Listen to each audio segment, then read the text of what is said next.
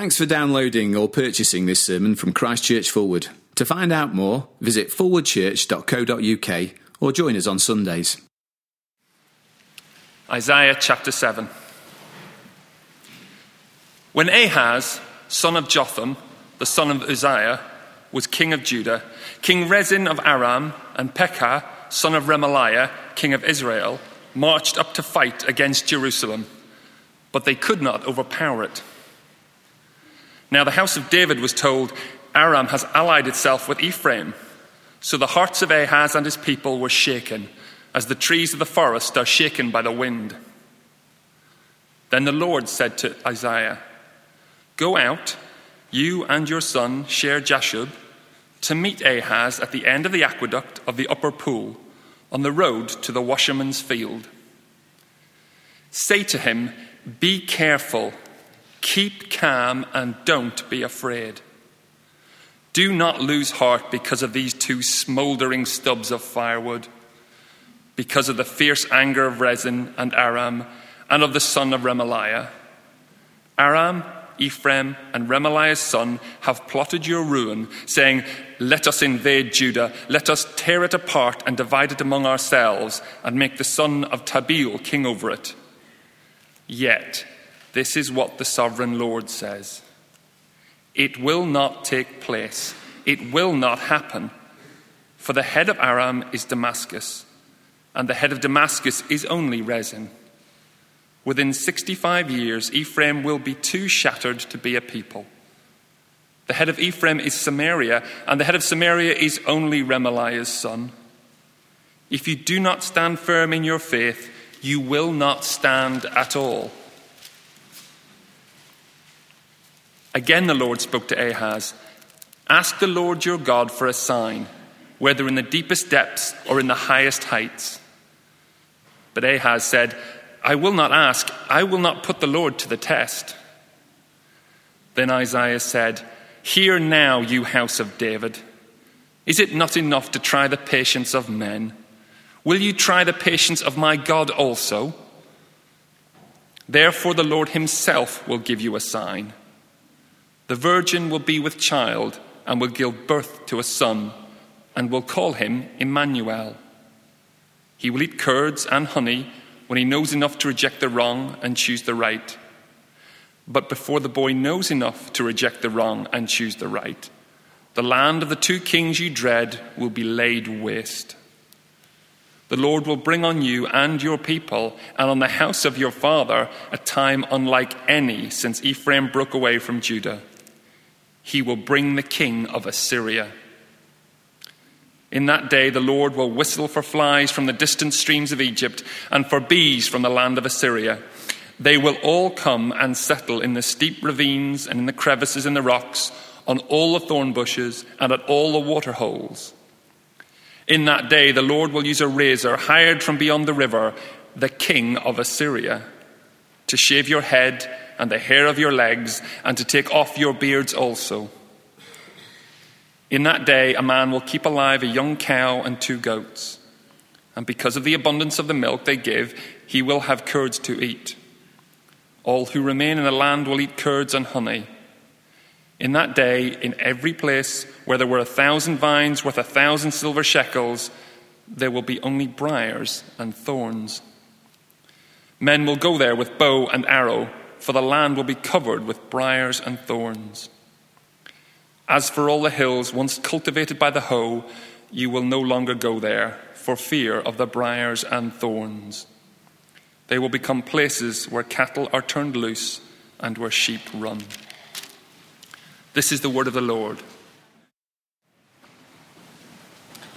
Our loving Heavenly Father, we are very aware of the world and how so often the world comes bearing down upon us. And we thank you for all that we've just heard and that we will hear, that there is a safe place, that you are our fortress and our tower, that you are strong, and that you can help us to stand against all that comes upon us. And so we pray very simply that through your word we would learn what we've been hearing, to trust in you. And we pray this in Jesus' name. Amen. Well, let me encourage you to turn in your Bibles to Isaiah chapter 7, the reading that Simon read for us earlier. Page 691 is the page number as we continue to go through the book of Isaiah through this term. I think something else that you'll find particularly helpful, you may not always find these things helpful, which is fine, but I think you'll find this particularly helpful this week if you dig out this handout, it's a sermon outline, particularly on the back. But on the front, well, I'll come back to that later and you'll see, I think, why that will be useful this week.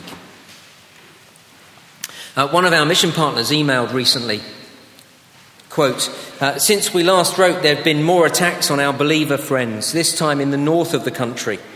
One particular church has been seeking government recognition for years, but it was raided last week and 11 people were fined about 2 months' wages.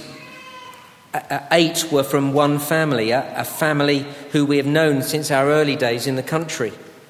The elderly leader was treated very roughly. His wife was beaten and their home was searched without a warrant. All their Christian literature was confiscated and destroyed. Please pray that they would stand firm through this storm and would grow in faith and love in spite of these attacks."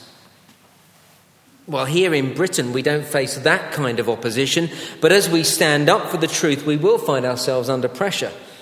As the government tries to redefine marriage, we will find ourselves under pressure to marry couples here who we think biblically should not be married.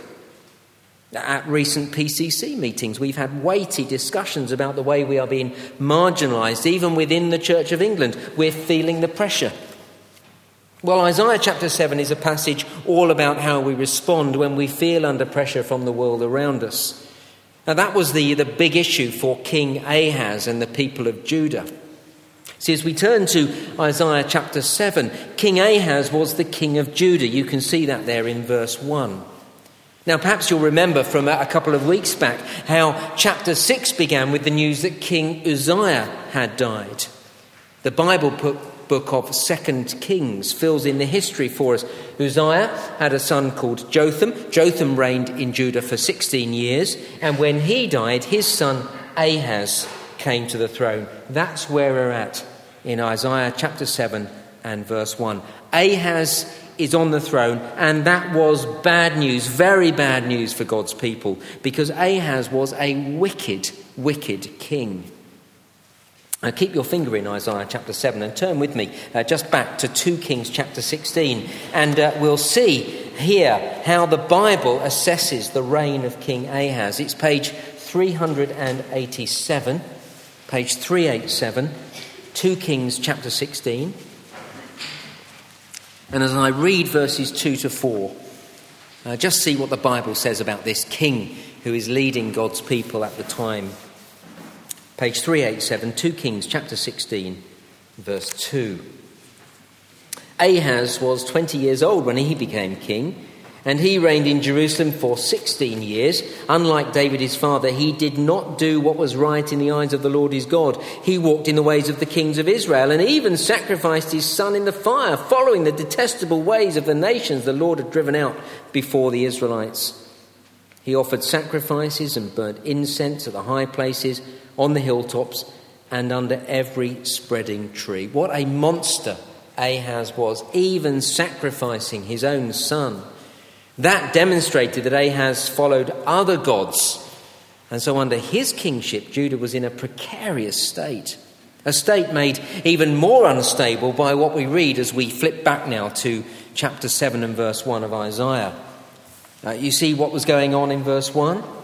Ahaz, son of Jotham, the king of Uzziah, was king of Judah.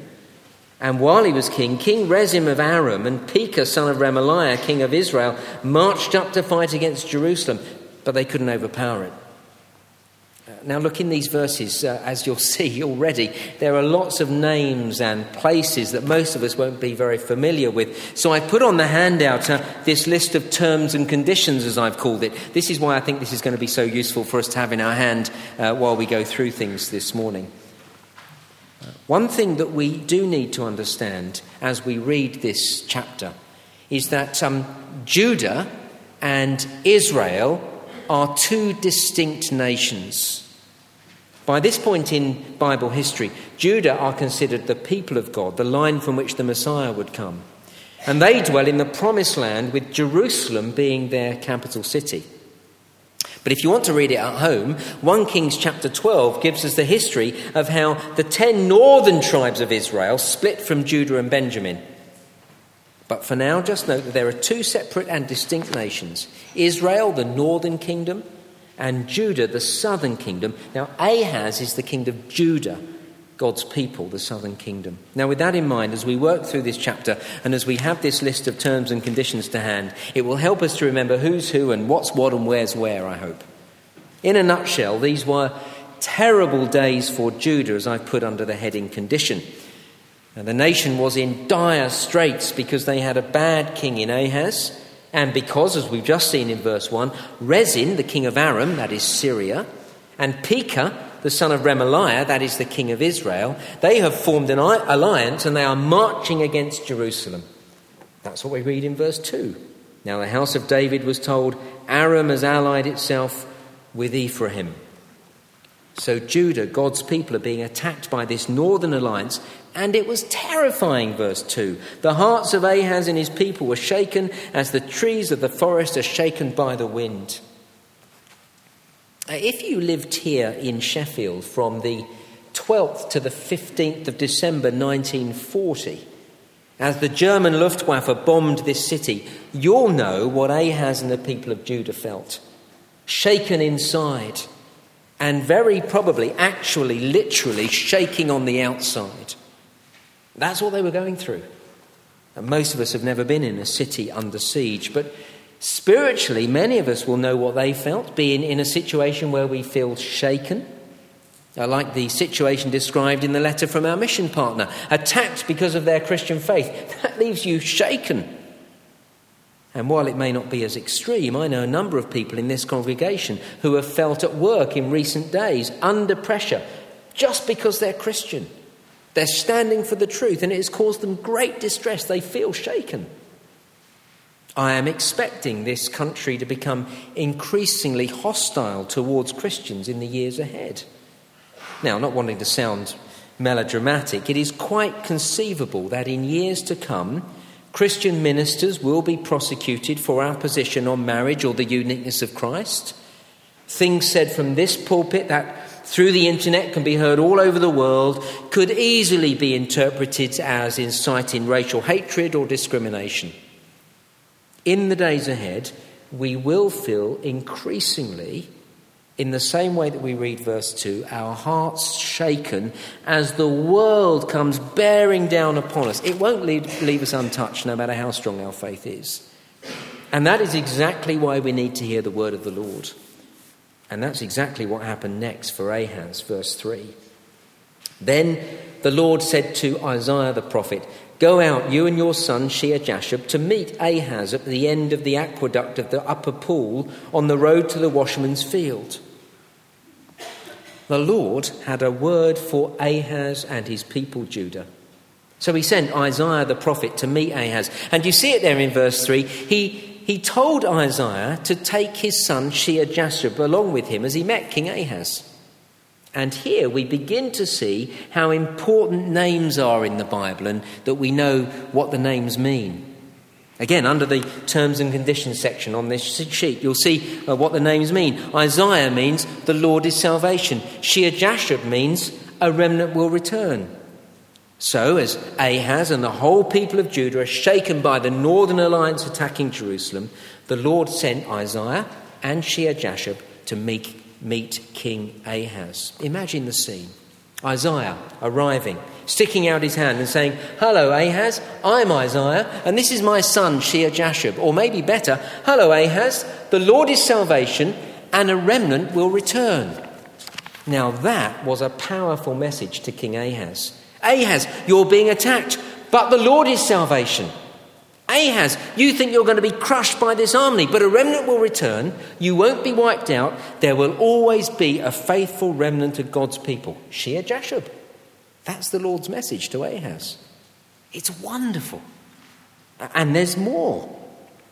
You see, apart from taking along his son to make the point, it seems to me that Isaiah also took a load of posters along with him.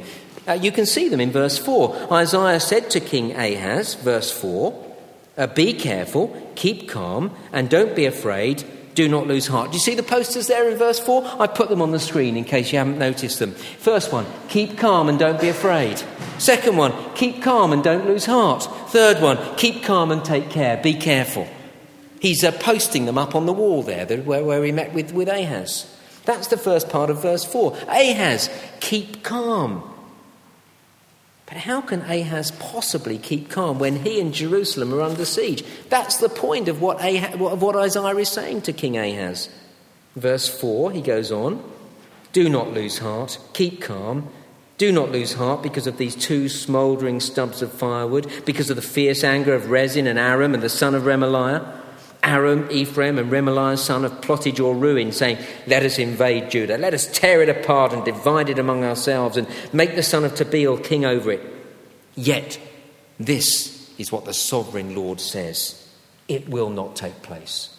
It will not happen. It's a brilliant moment. I love the way in verse 4 the Lord describes the kings of Syria and Israel as two smouldering stubs of firewood. You know how it is when firewood is smouldering. Yes, it's still hot, maybe too hot to handle, but it doesn't have long before it'll burn itself out. That's what the Lord is saying about these kings who are invading Jerusalem. They've made huge claims. They reckon they're going to take Jerusalem. Did you see that? Now, it has been the same down through the centuries. People have been predicting the end of God's people, predicting the end of the church ever since it began. The atheist Philip Pullman has declared, without a doubt, Christianity will cease to exist in a few years. Well, he would have done well to listen to the historian T.R. Glover, who wrote, the final disappearance of Christianity has been prophesied so often as to be no longer interesting. You see, that is verses 6 and 7. They said, verse 6, let us invade Judah, let us tear it apart and divide it among ourselves and make the son of Tabeel over it. Yet, verse 7, this is what the sovereign Lord says. It will not take place. It will not happen. That's as definite as you need. It will not take place, says the sovereign Lord. And here, of course, is where chapter 6 is so important as our backdrop, as our context. Remember a couple of weeks ago? In chapter 6 of Isaiah, Isaiah was given that remarkable, astonishing, awesome vision of who the Lord is. He is the King of Kings. He is the undisputed King of all creation. And so when he says, it will not take place, then you can be sure it will not take place. When the sovereign Lord of Isaiah chapter 6 says, those earthly kings are nothing, we can believe it. They are nothing. And that is exactly what the Lord says in verses 8 and 9. Look at verse 8. The head of Aram is Damascus, and the head of Damascus is only Rezin. Within 65 years, Ephraim will be too shattered to be a people. The head of Ephraim is Samaria, and the head of Samaria is only Remaliah's son. You see what he's saying? These heads of the nations, these kings, they're nothing. And I love it in verse 9. It's just beautiful. The Lord describes the king of Samaria as Remaliah's son. He doesn't even call him by his name Pekah. He calls him Remaliah's boy. Don't worry about the king of Israel. He's just Remaliah's boy. Do you remember when he used to run around in short trousers? That's what he's saying here. He's nothing. Don't worry about him. All the way through these verses then, the sovereign Lord says to King Ahaz, keep calm. The Lord is salvation. A remnant will return. God's people will never be wiped out. Those against you are nothing. They've made great plans that will come to nothing. It will not happen. The word of the Lord through Isaiah could not be more reassuring. And so through Isaiah the prophet, the Lord says, trust me. That's what he says at the end of verse 9. Do you see it there? He says, stand firm in your faith. That's what the Lord says. But look how he actually puts it. He says in verse 9, if you do not stand firm in your faith, you will not stand at all. And the reason the Lord puts it like that is that King Ahaz was anything but firm in his faith. Remember, he was a wicked king. He followed other gods. And at this point in his life, with Jerusalem under siege through the Northern Alliance, Ahaz had a choice to make. He could trust the word of the Lord through the prophet Isaiah, or he could turn to someone else to deliver him. And that's exactly what he was tempted to do. Now, we can't see it here in Isaiah chapter 7, but in 2 Kings chapter 16, we won't turn to it now, but in 2 Kings chapter 16 verses 7 to 9, we know that at this point King Ahaz was considering turning to another king, somebody called Tiglath-Pileser III, the king of Assyria. Assyria was the world superpower of the day. And Isaiah thought to himself, you can read all about this in 2 Kings 16, Isaiah thought that if he turned to the Assyrians, if he made an alliance with Assyria, they would save him from the Syria-Israel alliance that was attacking him. So here's the thing. Judah is under attack from the world in the form of the Northern Alliance. The Lord said, trust me, the Lord is salvation, a remnant will return, my people will never be destroyed, trust me. But rather than trust the Lord, Ahaz was considering turning to the Assyrians. It is bizarre, but to save himself from the world, the Northern Alliance, he was thinking of turning to another aspect of the world for salvation, the Assyrians. It's bizarre, and yet that is so often our temptation. But what is going to save us if marriage is redefined and we're expected to act in ways contrary to God's law? Where will we turn then? Are we going to stand firm in our faith and trust the Lord to deliver us? Will we stand firm, or will we turn to the lawyers and say, we'll get some brilliant lawyers, they'll deliver us? I'm not even saying at this point that Christians shouldn't do that. I'm just saying, where are we actually going to put our trust? Even if we did turn to the lawyers, what are we thinking? The lawyers are going to save us, or the Lord will save us? The question that this chapter raises has really exposed my own heart. I know this connects with you, but just stay with me for a moment. When I'm under pressure from the world, rather than trust the Lord, rather than look at Isaiah chapter 6 and see how awesome the sovereign Lord is and put my trust in him, so often my knee-jerk reaction is to look to something else to rescue me, to think of a way out, to devise a scheme, or perhaps more often than not, to look to money to rescue me. I think if I've got enough money, I'll probably be safe. Money seems to be, for me, and I think it is for many people in the world, the great superpower of the day. I think to myself, with money I can buy the legal representation I need if I get into trouble. And with money that will pay for the care that I might need if my body begins to fail. Or with money behind me I can move away from the situation that is causing me such distress. I can just walk out of it and buy a house somewhere else. Money is the superpower in my life, it seems. Indeed, as I've thought about this over these last months, this chapter has made me rethink why people want money. It's not always because we're materialists and just want loads of stuff. It's not always that we're hedonists who prize pleasure above everything else. Our desire for money is because we're insecure, and money gives us security. Because we think it will save us. So we keep a little bit aside for a rainy day. We think a healthy bank balance will help us when we have health problems in the future. It will get us out of a fix if we lose our job. It's the thing that rescues us. It's the superpower. Well, look, this passage says, trust the Lord. Don't look to anything else to deliver you when the world comes bearing down upon you, but trust the Lord. The problem is, trust the Lord doesn't really seem enough, does it? Every Wednesday, as a staff team, we meet together, and whoever's preaching on Sunday morning and evening, they give their little outline of the talk, and then the rest of the staff team sort of lob in their thoughts and say, you've got that wrong and you need to change that, and how about this? And we did that this Wednesday, and we were talking about Isaiah chapter 7, and it was one of the trainees that sort of put this point brilliantly. He made this point: if we're under pressure and someone tells us to trust the Lord, we often respond like this, whether we actually say it or just say it in our minds. Yeah, I know that's the theory, but this is reality. I'm going to get crushed here. Trust the Lord? Not enough, is it? That's how it was for Ahaz. He was under military siege, for goodness sake. And the Lord said, trust me. And he thought to himself, I know that's the theory, but we're going to get murdered here. I need someone else to help me. It does just sound unreasonable. But the Lord says, verse 9, stand firm in your faith. And he says, here's the real twist now. If you do not stand firm in your faith, you won't stand at all. He says, if you turn to someone else, for him the Assyrians, for me money, whatever it is, if you turn to someone else, you will end up being crushed. In his commentary on Isaiah, John Oswald writes that Ahaz turning to the Assyrians was, quote, like a mouse asking a cat for help against another mouse. Only the cat could win. That's kind of what's going on in verse 9 and through the rest of this chapter.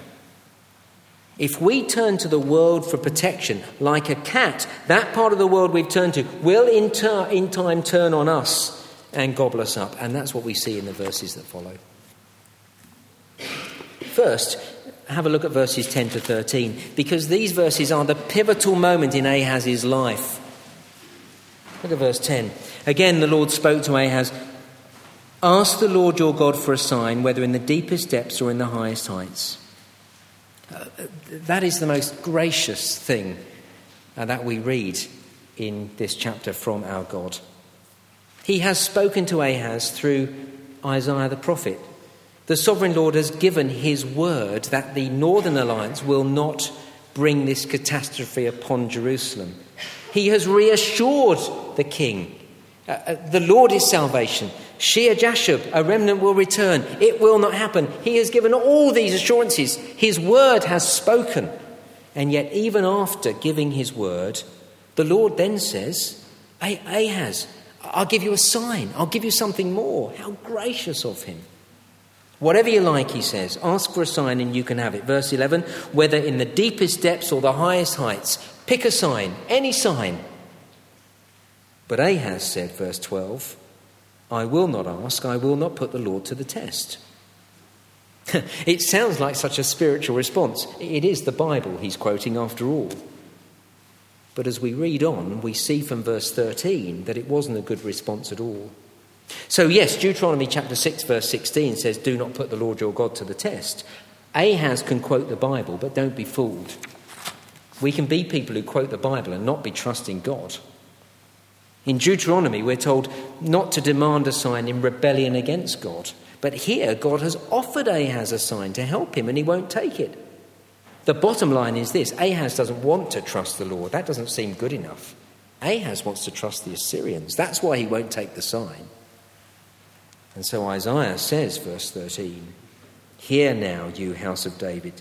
Is it not enough to try the patience of men? Will you try the patience of my God also? That is a dangerous position to be in, trying the patience of God. And this is the point where we know Ahaz is not trusting the Lord. Notice the subtle but crucial shift from verse 11 to verse 13. In verse 11, Ahaz is told, ask the Lord your God. That is Ahaz's God. In verse 13, Isaiah says, will you try the patience of my God, Isaiah's God? By verse 13, you see, the Lord is no longer Ahaz's God. Ahaz has refused to trust the Lord. Ahaz wants to trust the Assyrians for deliverance. And so what happens next is exactly what was promised back in chapter 6, verses 9 to 10. There's no need to look it up. But do you remember in Isaiah chapter 6, Isaiah was told, as you go and proclaim to this nation, they won't listen to you. They will reject you. They reject the word. Now Ahaz has just done that. And so as you go, speak in language that they won't understand because they've already rejected me. So Ahaz has rejected Isaiah's message, and so Isaiah speaks to Ahaz in a way that is kind of veiled. He says, verse 14, therefore the Lord himself will give you a sign. The virgin will be with child and will give birth to a son and will call him Emmanuel. It's Christmas. We know that verse. We know Matthew tells us that this is the Lord Jesus. We know that Isaiah is ultimately pointing to Jesus, the one who was born of a virgin and called Emmanuel, God with us. We know that. But for Ahaz, this is difficult. It's a confusing idea. A virgin will be with child and will give birth to a son called Emmanuel. How can that happen? You see, because Ahaz has rejected God, this is a sign that Ahaz won't understand. Having said that, the sign simply underlines the very things God has been saying to Ahaz. See, while we know this sign ultimately points to the Lord Jesus, I presume there would have been a sign like this for Ahaz at the time, although we don't know exactly what that sign was. The point is here, if I've lost you a bit, because this isn't straightforward, if I've lost you a bit, the big point is in verse 16. Let me read from verse 15. Here we go. He, this one who will be born of a virgin, will eat curds and honey when he knows enough to reject the wrong and choose the right. But, verse 16, before the boy knows enough to reject the wrong and choose the right, the land of the two kings you dread will be laid waste. This is the big point. It's exactly what the Lord has been saying to Ahaz. The lands of the Northern Alliance, Syria and Israel, will be nothing within a few years. A child will be born, and before the lad is grown up to know he's different from right and wrong, these two lands will be nothing. The Northern Alliance will be history in no time at all. It's everything that God has been saying to them. If only Ahaz had trusted the Lord, he would have been rescued. But he insisted on trusting the Assyrians. And because he insisted on trusting the Assyrians, that cat, the Assyrians, would come back to eat the mouse, Ahaz. That's what we read in verse 17. The Lord will bring on you and your people and on the house of your father a time unlike any since Ephraim broke away from Judah. He will bring the king of Assyria. It is a terrifying word of judgment. You see, he said, I'm going to trust the Assyrians. I'm going to turn to them. And then the Lord says, oh yeah, the Assyrians will come all right, but they're going to come in judgment on you. The cat turned to eat the mouse. See, the Lord says not only will the Northern Alliance be nothing, but the Assyrians whom you've turned to for protection will come down bearing upon you. This is the outworking of verse 9. If you do not stand firm in your faith, eventually you will not stand at all. If we insist on turning to the world to rescue us from the world, eventually the world will destroy us. That's what verses 18 to 25 are about. If I insist on trusting in money, eventually that will destroy me. It will make me a materialist. Well, in verse 18 we see the almighty power of God. He controls the powerful nations of the world, just in the same way that a man controls his dog. Do you see it, verse 18? He whistles and they come running. That's all he has to do, and the nations come running.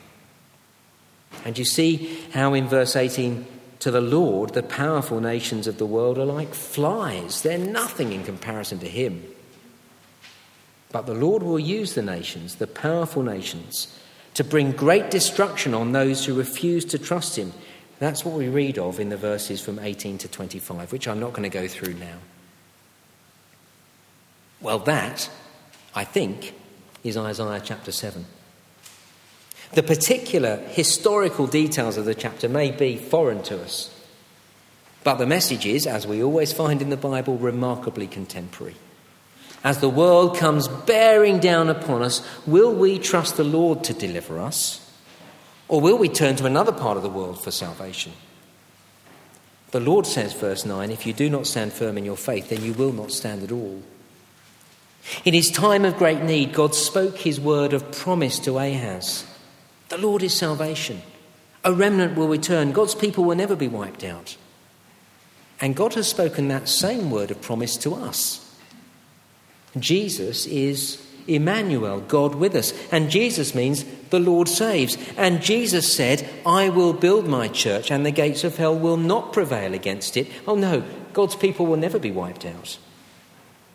As the world comes bearing down upon us, when we feel under pressure, will we trust the word of promise?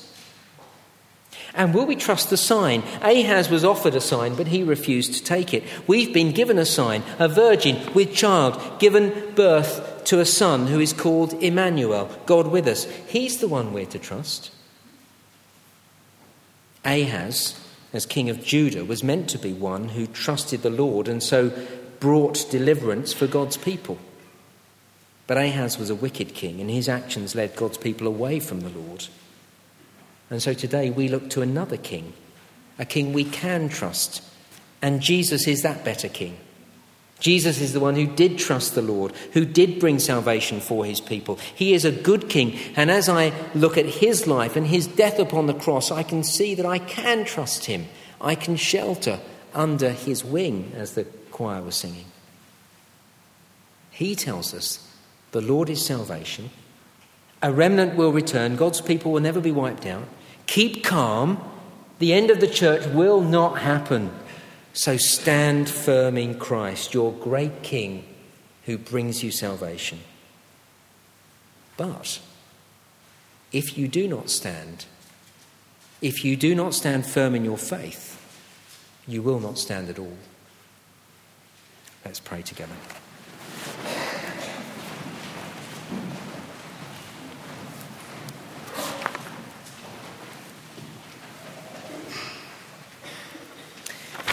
Our Father, we thank you very much for your word of promise. We thank you that when you say something, because you are the Almighty God of Isaiah chapter 6, when you say something, we are sure it will happen. When you say something won't happen, we can be sure it won't happen. And we thank you that you've spoken very clearly through your word today. And so we ask you to help us, indeed to give us faith. The faith that means that we will stand firm. The faith that will mean that we will trust you. And help us to know that if we don't do that, if we don't stand firm in our faith, that we won't stand at all. And we ask this in Jesus' name. Amen.